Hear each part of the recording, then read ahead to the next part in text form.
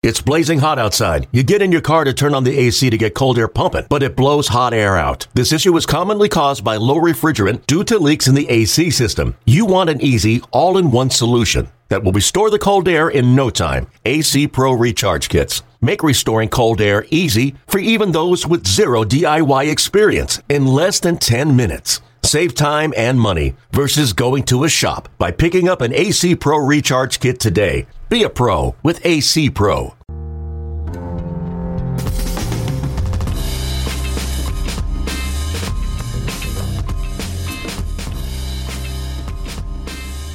Welcome once again inside the Wheelhouse Podcast. We are inside the Ichiro room. Aaron Goldsmith, Jerry DiPoto, Colin O'Keefe. Jerry, if only there was something to talk about.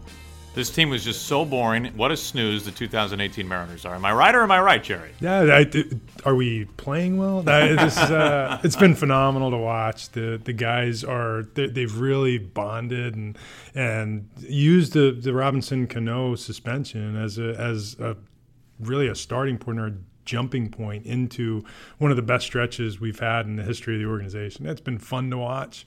They're energizing, they're entertaining, and we talked.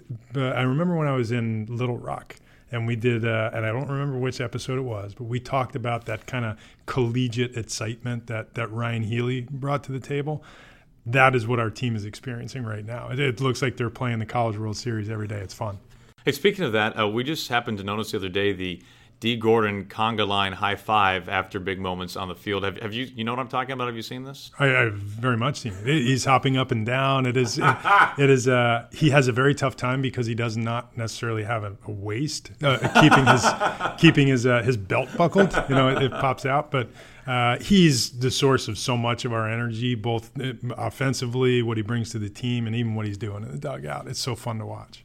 Well, we are recording this in advance of Game 1, 4-game series against the Boston Red Sox, and what a series this is going to be. We'll talk about that a little bit coming up. But to recap, the Mariners are coming off a 6-1 week, a 3-game sweep of the Angels of Anaheim. Mitch Haniger, if there's any way to ever possibly outduel Mike Trout, especially what he did the last 3 days, Mitch Haniger somehow found a way to do just that.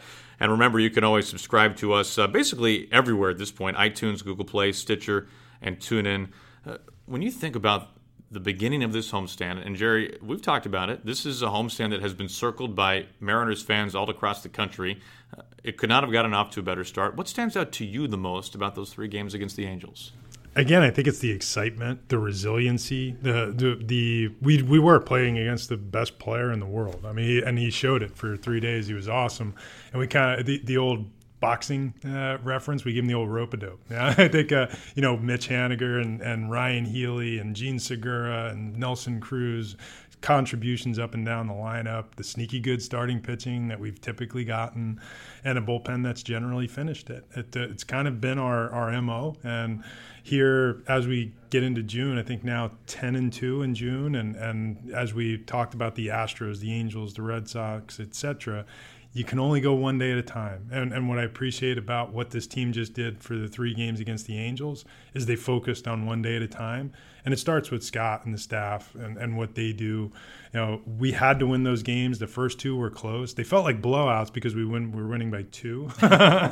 But, we did focus on one day at a time to the point where yesterday we were a little thin in that bullpen. And there was going to be no Edwin Diaz to pitch the 9th inning. There was going to be no Ryan Cook. And, and to the credit of the group, Mike Morin and Rowanus Elias and Chasen Bradford, everybody chipped in and did what they needed to do, and we got to the end of the road. And this team has been so resilient. It's 25 guys every night.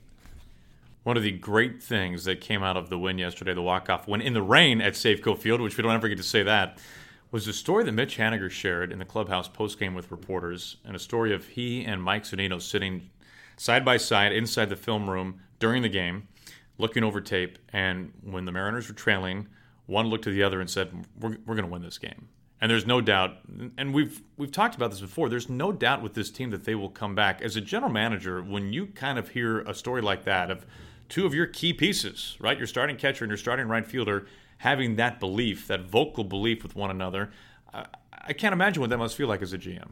It's very exciting, and largely it's because we all believe it too. When it's happening, we've seen this team do this so many times over the last 2.5 months or so that it's become almost commonplace for them. They believe that being down by a run or two going into the 7th inning is right where they want to be, and that they're going to come back and win. I think even internally they talk about that 7th, 8th, 9th inning being their time, and it truly is. That's when games are often won and lost. So the fact that we feel confident in those circumstances, that we have enough power to win the game with one swing, that we have enough speed to do creative things, to make runs happen, like we did earlier with the D. Gordon and Jean Segura. Ultimately Jean called out on the play. I don't know. I'm a little sketchy on that one, but I think the way we do things, it's we have a more creative offense than we've ever had, and the fact that these players believe in one another it's so much fun, and that's why the energy level is so high. And when the 7th inning comes, you can just see the dial. It just turns in our dugout, and these guys are just ready to explode. And as soon as something happens, it could be a blooper into right center, it could be an infield hit, it could be an error that starts something, and they know it's on. And when it's on, you see they start jumping up and down.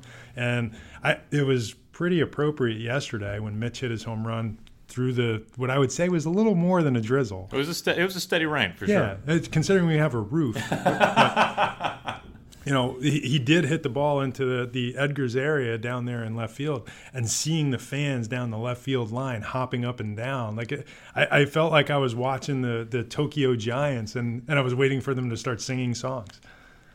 What is a moment like that like in the general manager's suite? Is that where you were when that home run was hit? It sounds Correct. like, yeah. I mean, what's that like in your area of the ballpark when you see something like that? I'm jumping up and down, just like the people down in Edgar's, and I think we gave it the fist pump, but oddly enough, it was that weird confidence that you feel like this team is going to do it, and you see where we are in the lineup, and you have a pretty good idea about who's hot, who's not, and in this particular case, especially for the past 3 days, what we're starting to see is the bats get rolling again. And when our bats are hot, our offense can be as good as anybody's. And there's not too many places you can go to hide. And yesterday or the previous 2 days, it seemed like one of those stretches where we are a fun offensive club when these guys are clicking. Scott had a quote in so many words saying that if you don't like this team, you don't like baseball, which if you are an impartial fan and you don't have a team to root for, I would say the 2018 Mariners are about as entertaining of a purchase for a ticket you can possibly buy. I'd say funny statement yesterday. I'm sitting up in the box, and we've got a group of our people from the front office, and Roger Hansen, special assistant, sits there with me every day.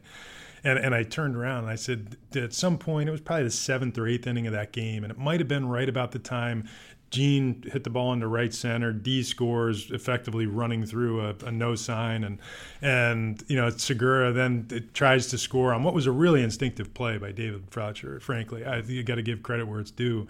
And I turned around to Jeff Kingston and to Roger, and I said, if you don't enjoy this game, I don't know what you're coming to the ballpark looking for.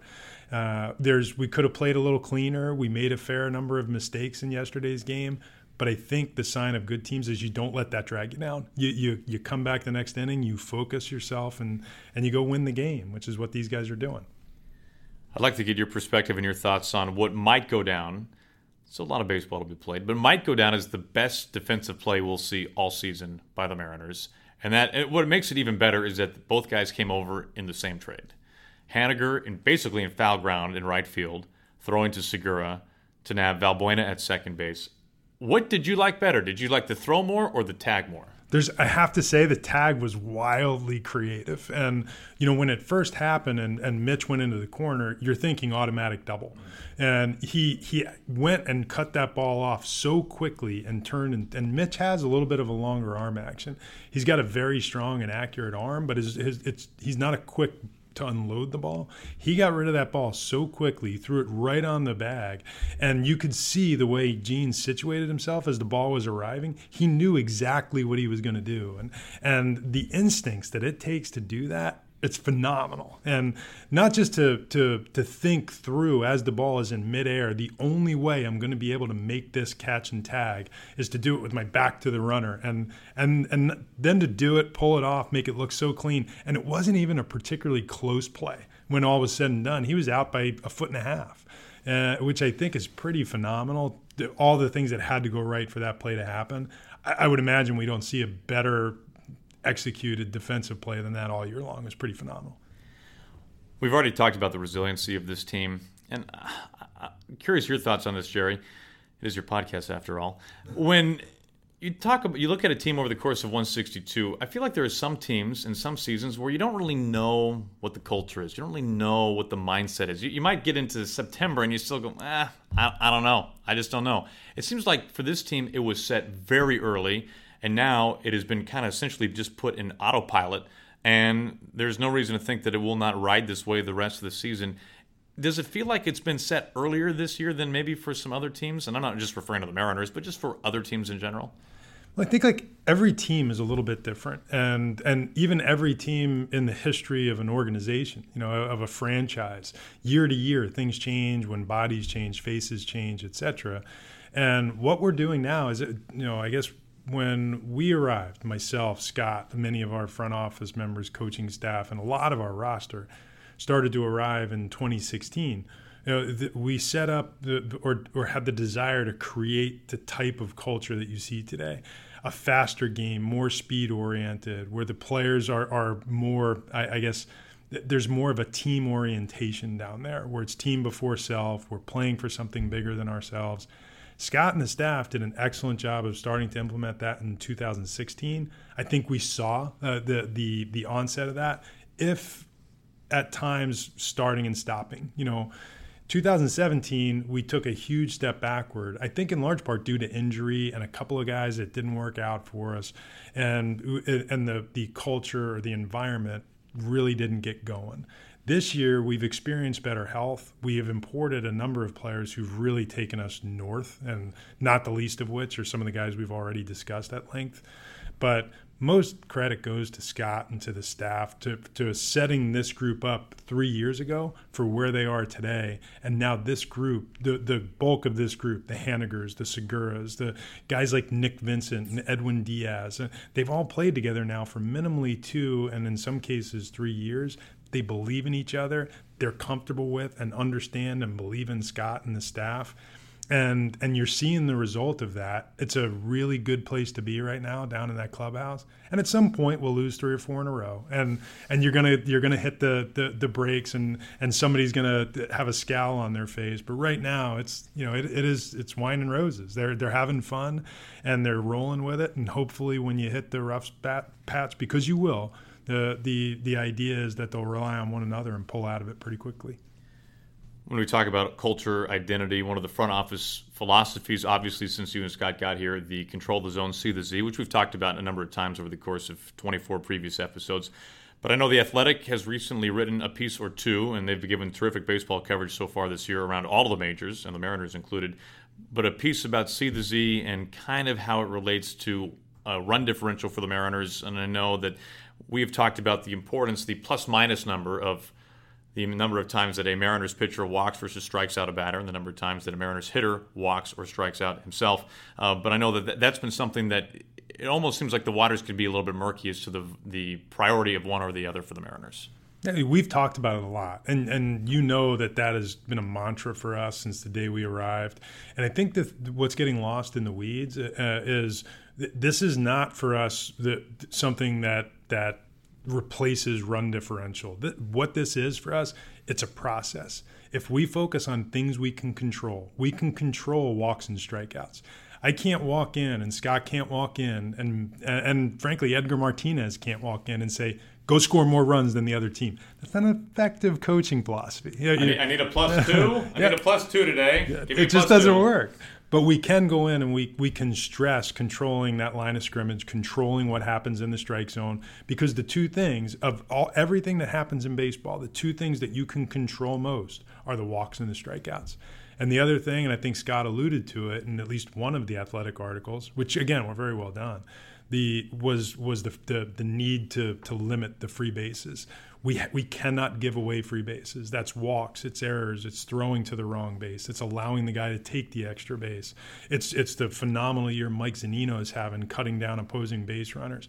When you can kill the free bases and excel in that area as well as control the walk strikeout numbers, now you have something for the players to focus on every day. And to Cliff Corcoran's piece, yes, there is a very direct correlation to winning. We don't think it replaces run differential, but it's a process that our players can focus on, particularly at the grassroots levels in the minor leagues. Give them something that they can focus on that's small and tangible that they can look at every day. Because if you just tell them to go score more runs than the other team, all you're doing is creating anxiety when they're behind by 2, instead of just focus on this at bat, this walk, this strikeout, win this at bat.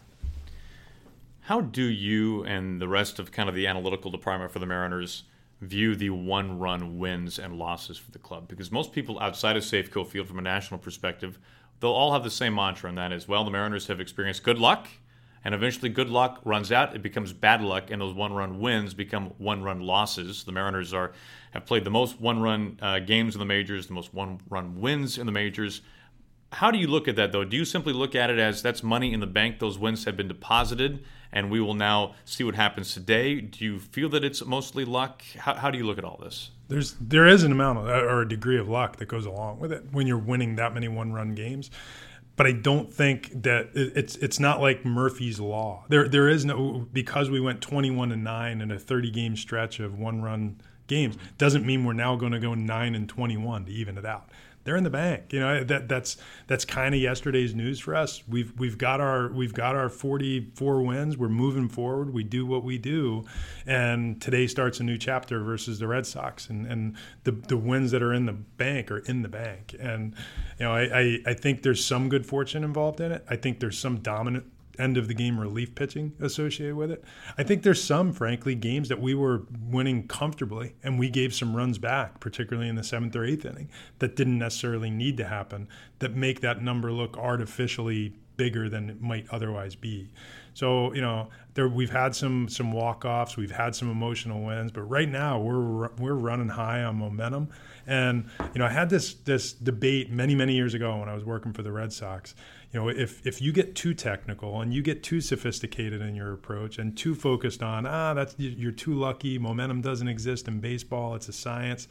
I disagree. You got 25 human beings down there that are definitely feeling some level of momentum, of excitement, and that really matters. You can do a little bit more with that goose of adrenaline, and that little bit more sometimes results in a run-one win that you shouldn't logically or scientifically have been able to pull out of your tail, but you did it anyway.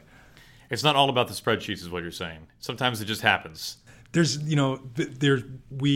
we are statistically minded and analytically inclined as an organization, there is very much a balance between that and the human element, the good teammate, the guy that believes in one another, doing the little things that help your teammate along.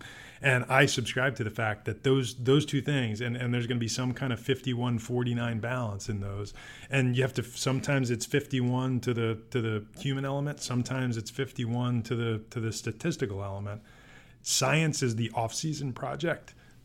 People is the in-season project. And if you get the right 25 people in that room that are doing the things that this group is doing now, it kind of takes care of the science. No, that's fascinating, that statement. Do you mean that simply from the standpoint of how you are constructing your roster every winter, and then once spring comes, now these guys are together, now it's up to the people? Is that essentially what you're saying? I think so. And a lot of it is in the off season, you're working on matters like differentials. We're trying to project. Projections are a guess, or an educated guess based on a formula that we put together, and we're as guilty of it as anybody. We're going to project what we think our team is capable of doing. And you've heard me say it before. We're trying to build a team that's constantly in a position that if things go well, we have a chance to win 90 plus. If things go poorly, we're going to be in that mid-80s zone. And if we can constantly build a team that has that bandwidth of possibilities, when things break right for you, like they have this year, you don't win 21 of 30 one-run games unless things are breaking right for you. Now all of a sudden the pieces are there, but what you can't do is forget that the human being sitting on the other side, they require a little TLC, and they need you to respect what they're doing. We can't just go throw a rock in their pond. Like, all right, here's the magic. We're going to throw you these 2 players, and they're going to push you over the top, and we're going to subtract these 2 players who are inferior. They may be inferior on a spreadsheet, but the 23 teammates in that locker room may feel grossly different about how they fit on the team. And you have to be aware of the way that the pulse of that room works day to day. Nobody's more in tune with it than Scott. He's that's the way he was as a player. That's how he's been as a manager. And I believe that the players know that he's in that trench with them all the time. Jerry, your closer this year has been incredible. He has done everything but punch his ticket to D.C. for the All-Star game this year. He leads the majors in saves. He leads the majors in, shockingly, 1-run saves. Stunner. Not every inning, not every one inning save for Edwin Diaz is created equally. Sometimes you see him go very fastball heavy. Sometimes you see him go very slider heavy. As you guys, you and Scott, the rest of the analytical department, as you are keeping track of his workload this year, he was just down the other day, of course, because he had been worked so much. How do you kind of put value and weight on each individual outing, since, especially for Diaz, they're not all created equally? Well, I guess first, to the point that they're not created equally, each outing is going to have a different stress level. And sometimes you could have a series 3 or 4 consecutive 1-run save opportunities. 3 of them could be very low stress. Like you saw the other night, albeit a larger spread. We had a 3-run lead. Eddie came in and just free and easy, flipping fastballs. He threw 10 or 12 pitches. Most of them were well-located fastballs, and he was done. Not a particularly taxing outing. He's had other outings where he's really had to wrestle his command, or he throws a lot of breaking balls trying to match up with a hitter who might not handle it as well. And those are taxing innings. And those could be innings where we have a 3-run lead, or frankly in a tie game where he's really fighting his own command. That is more of an observation. We're watching the work. It's very difficult to really put a finger on. We try not to send Eddie out more than 3 days in a row. So you get 3 days in a row. We're going to try as best we can to make sure that the 4th day is off. In an ideal world, if he works hard in one of the first 2 outings in a 2-outing stretch, we're going to give him that 3rd one off. And that's one of the benefits of acquiring Alex Colomé, is having another, I guess, noted closer down there that can step in and handle those days when Eddie needs a blow. But when you're winning as frequently as we've won, and you are playing as many close games as we have played, you're going to need your closer to step in and play a big role. And part of the reason, if not a big part of the reason why we are where we are in the standings, is because of Edwin Diaz. We have to be cognizant of the stress we're putting on him and give him breaks periodically. He was not going to pitch in the game yesterday against the Angels, regardless of what happened. We got Colomé was going to pitch the 9th inning. Once we got into those extra innings, Roenis was running with it. He was going to pitch the rest of that game regardless of what happened. And it's as this works out. Edwin has been terrific. I don't sense that he's fatigued at this point. And while he may be on a pace to be 80 plus in the appearance the column, that's going to happen over the course of his career once or twice, where you get in the upper 70s or 80, especially in a winning season. As we get further into the season, it's going to be on us to make sure that we manage that in a way that we're not letting it become a runaway train. And I think we have the personnel to do it. Is the only way to measure his fatigue simply what the radar gun shows, the velocity on him, or are there other ways as well? Well, there are other ways. One of the things we're doing now from a high performance perspective is that each of our players is weighing in every day and letting us know what their level of fatigue is. And then we're grading it out as a red light, yellow light, green light type mentality. And as I have said to Lorena, I've said it to the HP staff, having played the game for a number of years, the last time that you are truly a green light is day 1 of spring training. It's just a series of yellow lights, Right. Which is, and what we have to be clearly aware of is that when a player is telling us that he's at a red light, we have to listen, because most of the players want to keep on driving, keep going, take the next at bat, pitch the next inning, and won't really tell you that they're fatigued. So if a player is telling us that he is in fact fatigued, we need to listen to that clearly. Can you explain the correlation with Edwin Diaz as to why in saves like we just recently saw for him, of a 2 or even a 3-run lead like we just recently saw. It was every pitch but one was a heater. Now keep in mind there was barely more than 10 pitches. It was almost all fastballs, one slider, the finishing pitch on the night to Trout. And then in 1-run saves in particular, we see it predominantly be the slider and much fewer fastballs. What's the correlation there? I think it's mostly heart rate. As weird as it is, and having had an opportunity in my lifetime to pitch a fair number of times in the ninth inning in close games, your heart rate tends to roll with whatever is happening in the stadium at the time. And there are days where you're out there and you can physically feel the ground under your feet rumbling because the crowd is on a high. And when you've got that 35, 45,000 people making noise and the ground is shaking, it's really tough sometimes to control your own heart rate. And that's probably the case with Eddie. And when you are in that 1-run game or you have a runner on second base and you're trying to be too fine, those are stressful pitches. And oftentimes that's when you're missing by an inch, and then you're pulling your fastball crazy to the left, and the next thing you know, you're 25 pitches into an inning and you can't get the lasso back around the inning, so to speak. And when Eddie's gone out in the 2-3 run games and he's just flipping his fastball loose and easy like he's playing catch in a bullpen, he's absolutely dominant. When he goes out there and you see him in that 25 pitch inning, it's one of two things. He's either thinking too much or he's letting his heart rate run a little too quickly. And I know over the last couple of years, Scotty has said to Edwin on a routine basis after an outing is done, or sometimes when he's bringing him into the game, he'll ask him for a rating on scale of 1 to 10. How's your heart rate?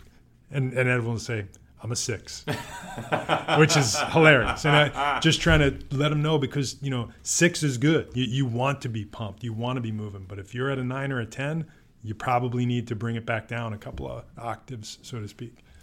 That's something that just comes with more innings, more experience. For Edwin Diaz, he's still a young man after all. He really is. And for all the success that he's had in his 2+ years in the big leagues, he is still very new to what he's doing. And what we're starting to see is what was maybe last year a 1 in 2 chance that you were going to see that version of Edwin. Now we're seeing it as only an occasional instance of him running a little bit too fast and having to remind himself to slow down. And sometimes his teammates, whether previously Robinson Cano or Gene Segura, one of them will come in and say something, give him a trigger to slow it down a little bit, and he does. And couldn't be happier with the progress that he's made, the maturity he's showing on the mound. I definitely think that he should be in Washington with the rest of the American League All-Stars, and I don't think he's the only one on our team that should be there. Your case for Mitch Haniger to make the All-Star team? I feel like I could make a case for Mitch Haniger being in the discussion, as with Gene Segura, as the American League MVP. And if you can make that type of claim, that if you're putting out candidates in June for that type of accolade, how can we not be talking about them as all-stars? And I know in Mitch's case, what he's doing in standard, what we call TV numbers, he's the way he's hitting homers, the way he's driving in runs, and the critical runs that he's driving in. It's not like he's picking up, meaningless runs in the middle of a season for a team on a 100-loss pace. He has been the key cog in the middle of a lineup in terms of run support for the group, and hasn't really taken any time off. For the month of May, while he took a pretty big step backward from his level of productivity in April, he still found a way to produce runs. And if a slump is hovering around a 700 OPS and driving in runs during the course of a month-long stretch, I'm in on that. Especially when the aforementioned month of April was phenomenal, and what he's done so far in June is show you that wasn't a mistake. Some roster moves today for your ball club, Jerry, specifically in the bullpen. Can you tell us what's happening? Yeah, we're making a couple of moves today. Obviously, with the shorter starts, two of the last 3 days with Wade LeBlanc, and then yesterday being Marco's shortest in a while. Decided to bring some more length in. So we're adding Rob Whalen, who's been starting for us in Tacoma. I think a new improved version of Rob Whalen that we started to see in spring training this past year, and up to and including his last outing with Tacoma, he's been very solid. The walk strikeout numbers have been very consistent. He's getting them to hit the ball on the ground a fair bit, and that's Rob's game. And he's grown up a lot So with Rowanus having thrown 2 innings in yesterday's game and not wanting to spend our bullpen, so to speak, we brought Rob in for some length, and we brought in, well, I guess the Mariners debut of Nick Rumbelow, who we acquired over the winter from the Yankees.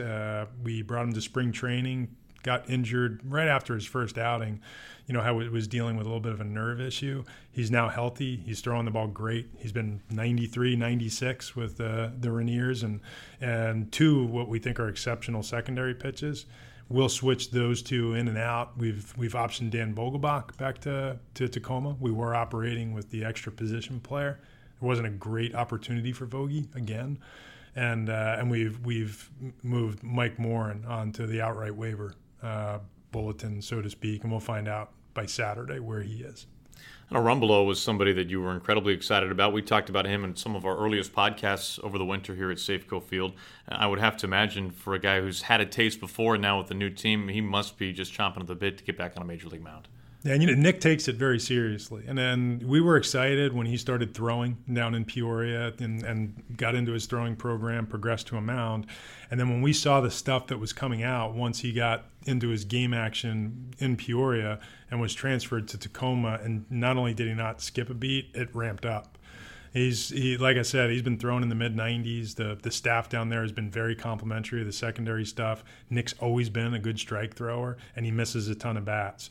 So the combination of physical stuff and newness, I think, is exciting to us. And on the horizon, having Juan Nicasio and Nick Vincent both expected back at some point during our next road trip gives us a lot of options in that bullpen. And as we've seen through the course of the year, you need them.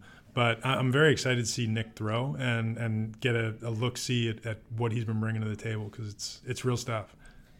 Well, this homestand continues tonight. Tonight, the first of 4 against the Red Sox. It marks the first of 10 in a row versus 2 of the best teams in the American League, the Red Sox and the Yankees. Of course, a road trip that starts after Sunday's finale on Father's Day. What are you hoping to see the most during this 4-game series, and particularly in this 10-game stretch as well? For us to continue to play with the energy that we've played with. If we keep doing that, we're going to be perfectly fine and maintain the same focus on the day-to-day. You know, it's the likelihood of going out and winning 10 in a row is not great, but what we can do is we can focus on winning 1 in a row. And if we focus on the one that starts tonight and we worry about the Red Sox and David Price and not worry about what's coming next, it's going to make it a heck of a lot easier for us to get through the next 10 days in good shape. And I know this group believes that they can do that. They believe in themselves. And I think from a mentality standpoint, their thought is we have to go play the Yankees and the Red Sox. The Yankees and the Red Sox have to come play the Mariners. And you know, it's been a long time since that actually sounded like an ominous thing, and we are very excited about the fact that, you know, I have heard from the Yankees, from the Red Sox, you know, that they're excited to come play. They're excited to see what's going on with our team, because it's they're a country away, so to speak, and hopefully we can keep doing what we're doing. You ready for Stump JD? There's no way to prep for this, Jerry. I've waited all week for this. The only way to prep, I suppose, is just every random baseball reference index search that you could possibly think of. Just have at it, and maybe you'll hit on it. Okay, I'm pretty excited about this one. First, I want to tell you that Does this mean I have no chance at all? I think you got to. I mean, hey, just because I stumped you once doesn't mean that, you know. The inspiration for this, by the way, I think you'll appreciate. Earlier in this homestand, thinking back on it the next day. In one game, Mike Trout homers twice and Nelson Cruz homers twice. And you think about that as 2 guys, let's throw O'Keefe a bone, 3 guys who love old box scores, right? I mean, you can just get buried in a rabbit's hole looking at old box scores. Sure. In 20 years from now, when we go back and we look at that game, you've got the greatest player ever hitting 2 home runs and one of the best home run hitter over a 5-year span hitting 2 home runs in the same game. I just thought that was pretty great. So that kind of got me thinking, Jerry, can you tell me the 2 players, the 2 Hall of Fame players who have combined to hit the most home runs in a single game? Jerry, which 2 Hall of Famers hit the most home runs in the same game?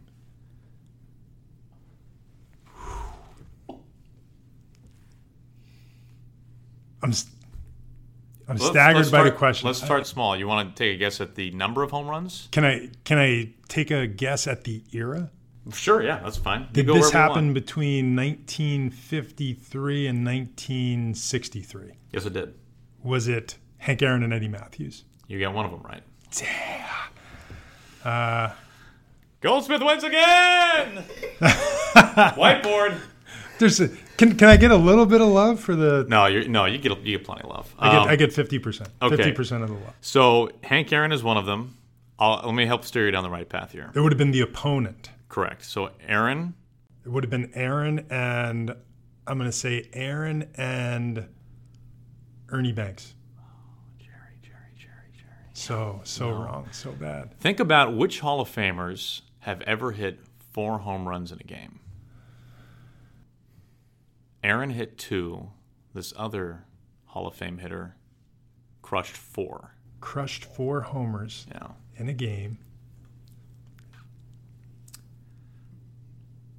April 30th, 1961, Giants at Braves at Old County Stadium. Willie Mays. It does. After the podcast is over, I will be the guy standing in the corner rapping my forehead off the wall. Even on a guess, I should have been able to get that. The paid attendance, by the way, according to Baseball Reference box score, was just over 13,000. Hank Aaron drove in all 4 runs in what turned out to be a 14-4 Giants win. Can you imagine if you had a ticket to that game and you saw Willie Mays hit 4 dingers and Hank Aaron hit 2? And better yet, if Hank Aaron knew that he'd be hitting 2 home runs going into that game, he'd probably say, I bet you nobody's hitting more home runs than me today. That's right. Not get doubled up. Right. Which kind of, not to get too far down a rabbit's hole on this, but it's always struck me as amazing, and I think we've talked about this before, that Nelson Cruz, the best home run hitter in a 5-year span, a very power-laden 5-year span in baseball, has never hit 3 home runs in a game. I found that out the other day, and I found that to be remarkable because Nelson Cruz at the ballpark in Arlington is a terrifying thing. Yeah. When he homered in each of his first 2 at-bats the other day, I said to myself, okay, finally, this is going to happen. That's right. Hank Aaron only hit 3 home runs in a game 1 time. And Hank Aaron, to me, all of Hank Aaron's greatness, one of the things that is most phenomenal, and I subscribe to this with Eddie Murray as well. They were phenomenally consistent across the board in their primes and what they were doing. Hank Aaron was money for 38, 40 home runs, and but they were never going to go further beyond. His high water mark was 47. Yeah.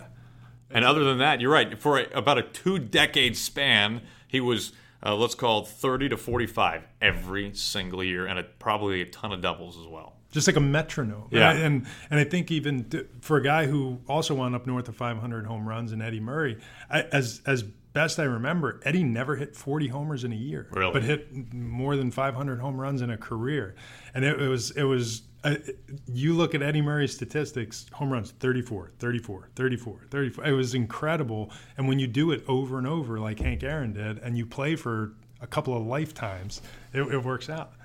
Do you feel that, by the way? Do you feel the momentum shifting from your side of the table to mine in Stump JD? Because it is hitting me like a ton of bricks, Jerry. I mean, right now, I have to be honest. I feel like you are some combination of Joe Montana and Jerry Rice, and I am a less than average defensive back who's running backwards. Just getting schooled. I don't know the plays. This is terrible. Is this going to cost the podcast? Like, are you going to 86 the podcast tomorrow just because I've just dominated you in this? Just boycott? Yeah. I don't worry. The dominance, I'm perfectly good. Yeah. Well, the funny it won't be the first time in my life I've been dominated on a baseball match. I would say for all these Stump JDs, as if people don't realize this already, I would know none of the answers to any of these had I not spent basically half a day looking all of them up. So it is a little unfair, but it is the fun of it. Well, let's get to some listener questions, Jerry. This is a good one from Eric with a C. He wants to know about team travel in a lot of ways, and he heard us talking the other day about the team getting into St. Pete at 4 a.m. after a night game in Houston.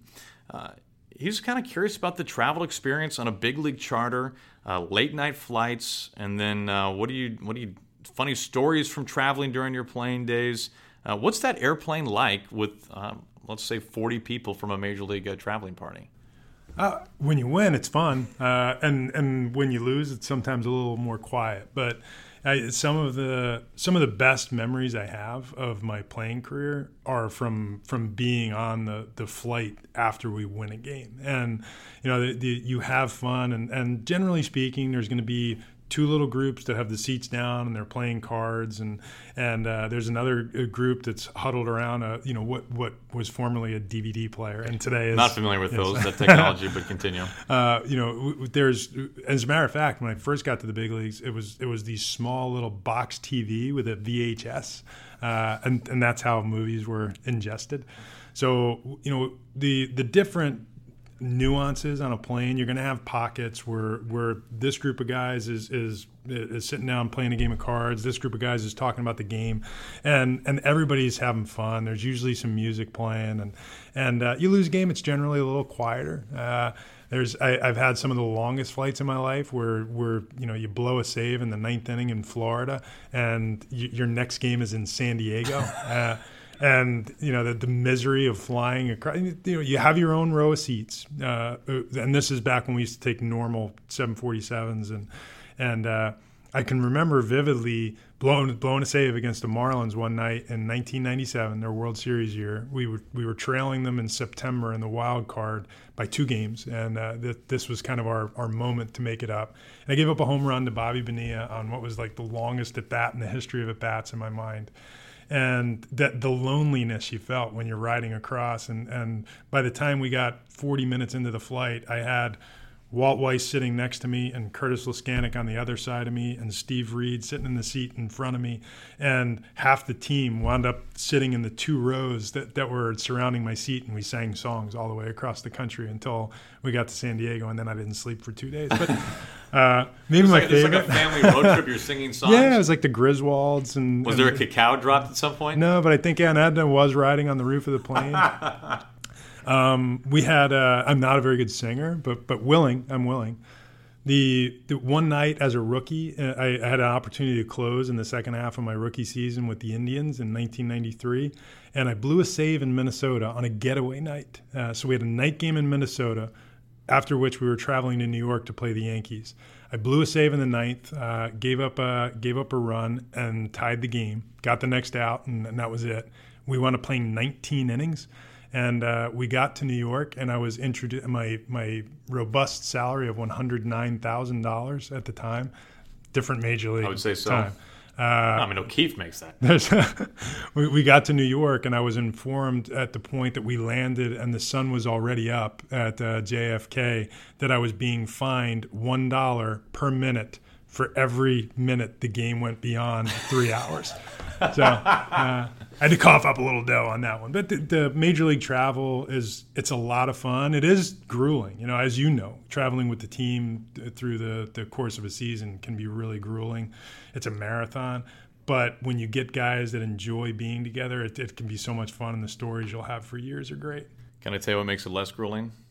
The veal chop that we ate flying home from St. Pete. Jack Mosselman, Mariners traveling secretary. Phenomenal job. Phenomenal job. Jerry, lifetime contract. There's lifetime contract. I think it goes without saying that oftentimes, it's the mafia. When you are hired as a team's traveling director, when is the last time you ever really see, until that person retires, it's kind of like, no, you're right. It is Don Mosselman.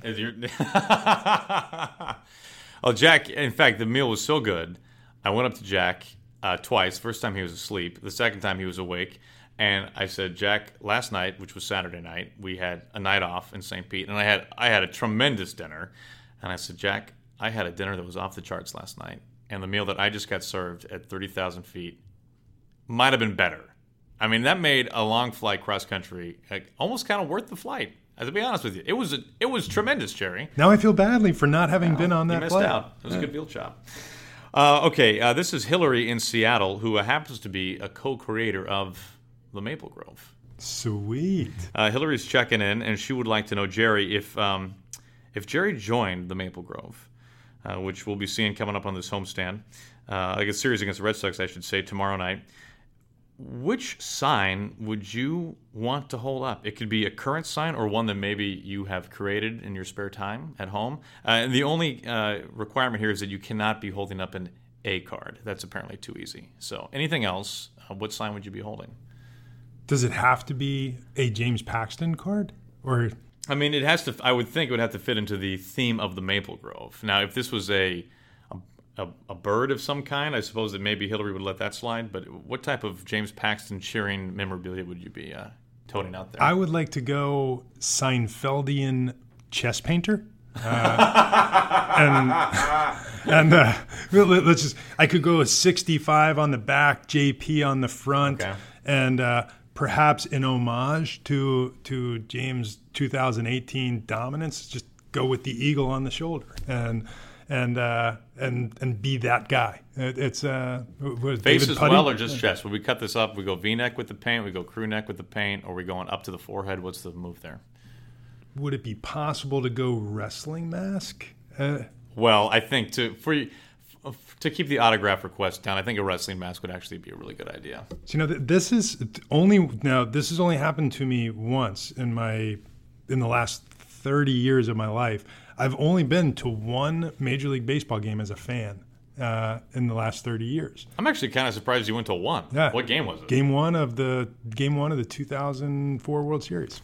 Really? Yeah, we were in it, and I didn't have to work. So it's I went out to center field, and I had a cool beverage with my wife, with my Red Sox hat on, and watched as we did a pretty good job. But the idea of being out at a game as a fan, and I would probably do something so off the wall as to remember the occasion, because it's been so long. And then I hope that you'd be plugging the podcast to everyone you're sitting around. You know, guys, if you heard the Wheelhouse yesterday, they talked exactly about this right here. His slider, the curveball's coming around. iTunes, check it out. That's Stitcher right. And everything else. I'll go like Broadway, placard where the hardcore, neck, the little iron chains around my neck with the wooden placards promoting the Wheelhouse over my Paxton body paint. Time out. The fact that you're making time for this high level of nonsense, we really appreciate it. Okay, we'll wrap things up. Yeah. We will go around the horn. Yeah, I can't wait. Honey, what did you do today? Well, babe, I interviewed our general manager about painting his chest and wearing a wrestling mask. Tomorrow it is fireworks night, the first of 5 this year.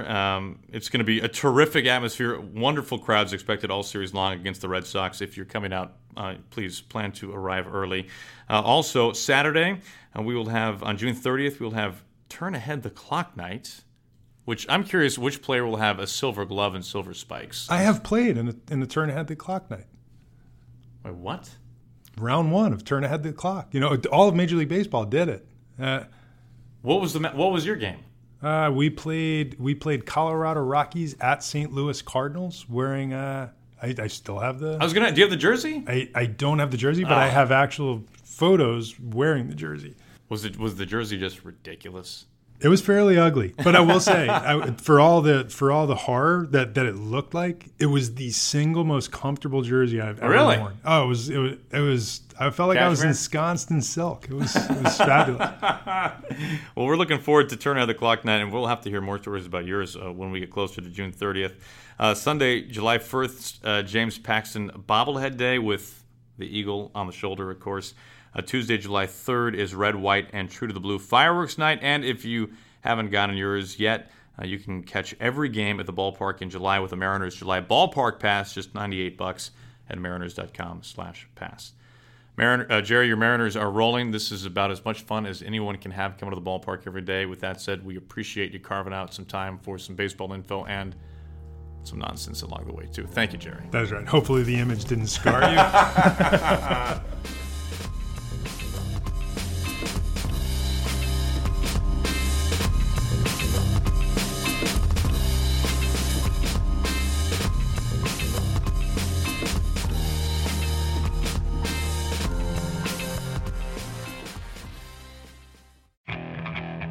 Okay, picture this.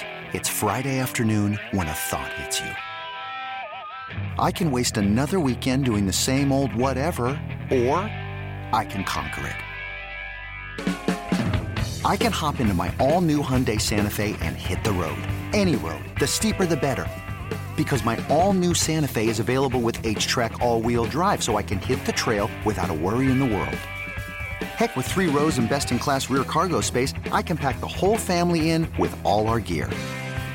We've got available dual wireless charging for our phones, so we'll never lose touch with civilization, and we won't lose touch with the primordial power of Mother Earth. So which is it? Waste the weekend or do something a little more epic? And conquer it in the all-new Hyundai Santa Fe. Visit HyundaiUSA.com or call 562-314-4603 for more details. Hyundai, there's joy in every journey.